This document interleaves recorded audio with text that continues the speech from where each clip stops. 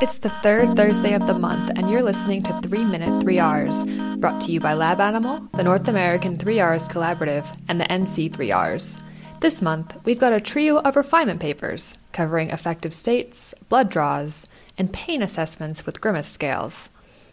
As we get started, take a second to think about how you feel today. Your valence, that is, whether you're feeling positive or negative, can influence your judgment. There's evidence that animals are no different, and how an animal responds to an ambiguous cue could be a way to gauge their affective state and refine their welfare. But testing for judgment biases can be time-consuming for the people involved.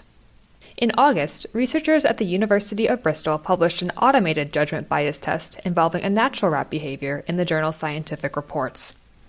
They developed a setup to train rats without human intervention to associate one audio tone with a food reward and another with an unpleasant puff of air.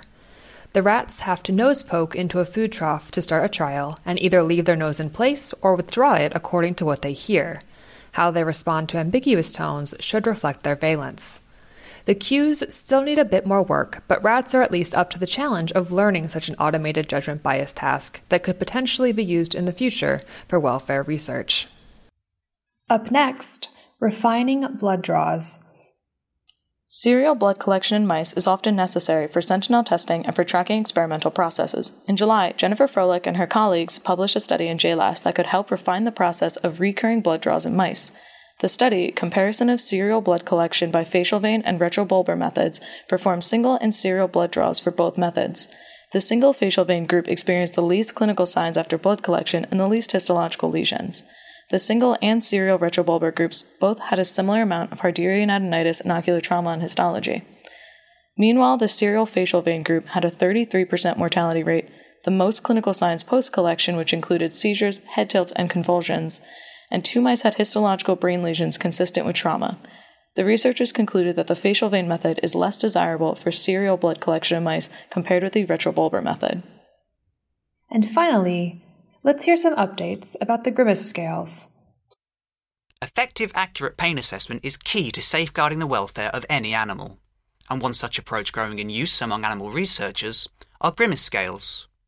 Using this method, individuals observe specific expressions associated with pain in a particular species and score them collectively for their intensity.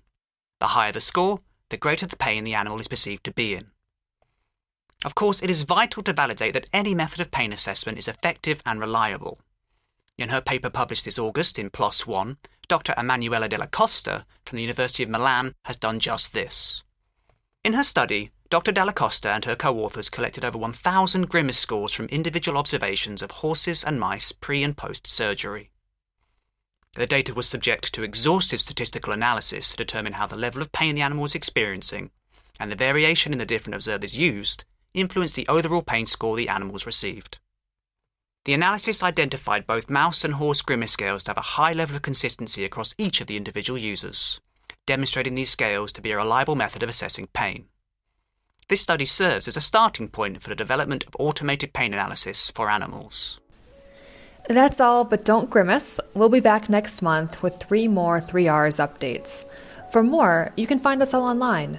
Visit the NC3Rs at www.nc3rs.org.uk, the North American 3Rs Collaborative at www.na3rsc.org, and Lab Animal at www.nature.com/LABAN. And don't forget to subscribe to the podcast on SoundCloud or iTunes. Until next month, thanks for listening.